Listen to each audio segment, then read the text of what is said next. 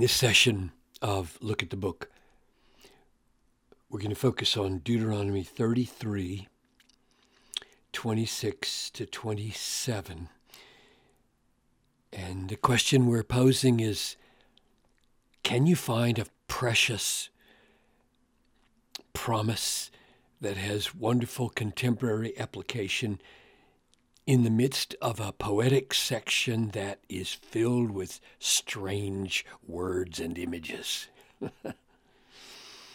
There is none like God, O Jeshurun, who rides through the heavens to your help, through the skies in his majesty. The eternal God is your dwelling place, and underneath are the everlasting arms. Father, as we struggle with some of these strange words and unusual images, grant that the beauty and applicability of this promise would shine through for us. I pray in Jesus' name. Amen. So it's probably good when we are looking at a promise like this to get the context, and probably you run into this. I ran into this just in the last day, reading through Deuteronomy. And so the context just before is blessings given by Moses on the 12 tribes. He takes each tribe one at a time and pronounces blessings on them. And then what follows it is a concluding promise of safety and security. And in the middle here is this transitional promise made by Moses. There is none like God, O Jeshurun. And we don't say, well, what in the world does that mean? Now, when you run into a word like that, which you don't have any idea what it means, what do you do? Well, you can do one of four things. You can use a concordance, which I think is the first thing you should do. And that is a concordance tells you all the places where this word is used. It's used only 3 other times, and we'll look at them in just a minute.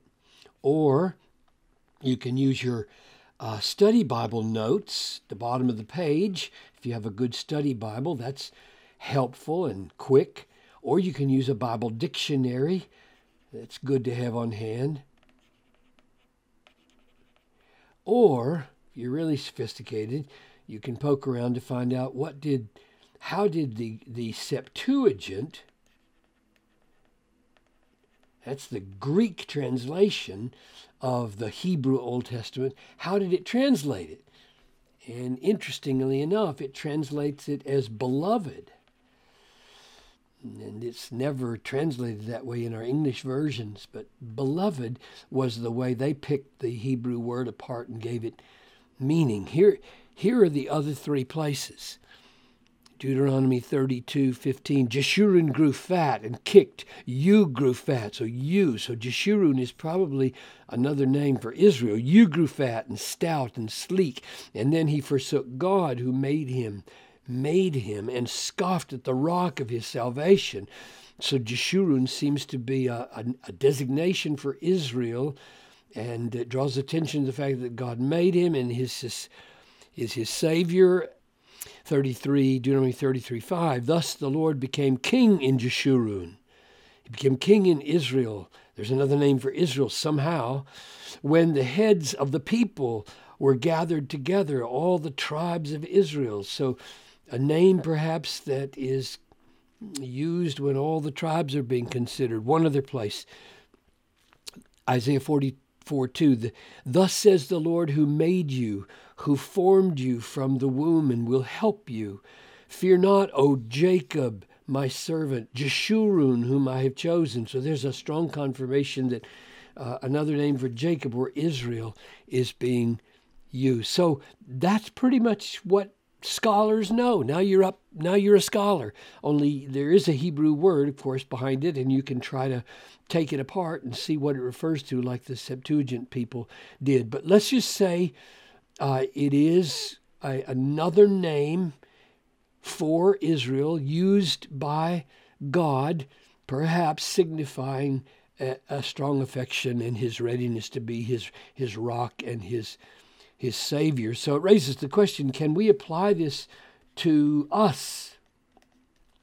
And there's a note, I think, at the bottom on the website that sends you to a lab that I did to try to explain why Gentile Christians can take promises like this. I think if you are in Christ and all the promises are yes in him, a promise like this can be yours. So let's continue on and see what else we find. Therefore, there is none like God, O Jeshurun, and this God rides through the heavens to your help. He rides on a chariot, not a airplane, through the heavens to your help, through the skies in his majesty. So the first image is of God who's riding through the skies. Strange image for God. Or here's another one. The eternal God is your dwelling place. Here's another one. And underneath are the everlasting arms. So this God in this verse is a chariot rider, and he's a house, and he has arms with which he catches you. Now, when you're reading a section like this and you bump into numerous multiplied images like that, you know you're into poetry, and you know you need to not take these things with literalness, meaning God really does have a body and a chariot, and he really does turn into a house, and he really does have arms and legs. But rather, you need to ask then, okay, if I've got three images here of my God, and nobody else is like him, what do they signify? And you need to pause and think. And this is where things get really sweet. He rides through the heavens. He rides through the skies to come and help you. Wouldn't that imply that he's quick, he's fast, and he's free and unhindered? So if he's flying, he's not getting stuck in the mud. He's not getting stuck in woods. He's not getting stuck in any traffic. He is going to arrive on time because he is flying to your help. He's a dwelling place, which means he's close, even in domestic non-war times. I mean, you might call him a refuge, but here it's just a dwelling place. We live in him all the time. And everlasting arms, he is strong to catch us when we fall or when we're weak. Another thing I do then when looking at this is ask about contrasts, and what I saw was majesty coming to my help. I'm just so small and insignificant, and he's riding through the heavens, through the skies in his majesty, and yet he's coming to your help.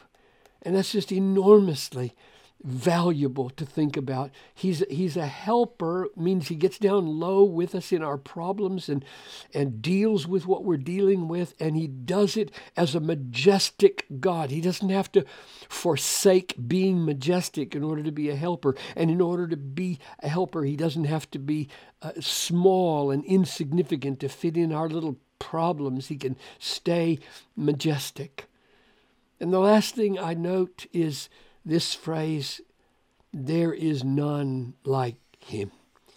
And I wonder, what is it about him here that causes Moses to say, he's unique. He is absolutely unique among all the beings of the universe, among all the gods. And it may well be this issue of he's majestic and willing to step down to help the lowly and be their dwelling place and be arms underneath them. And that caused me to remember Isaiah 64:4, where you have another statement of uniqueness. From of old no one has heard or perceived by the ear, no one. No eye has seen a God besides you. Now what's unique about this God? Well, what's unique is he works for those who wait for him. So here you have an absolutely unique God in that he uses his divine power to work for those who wait for him. Many gods do the opposite. They show their authority by saying, okay, you lowly human beings, you will now work for me. And I'll wait to see if you perform good enough for me. And our God works for those who say, I can't work for myself. I have to wait on my God. So, what's unique here, I think, is that we have an absolutely majestic God who in his majesty rides quickly and freely to help us in whatever situation we are, and becomes a dwelling place for us, and in our weakness catches us when we fall. It is a very precious promise amidst all of its strangeness.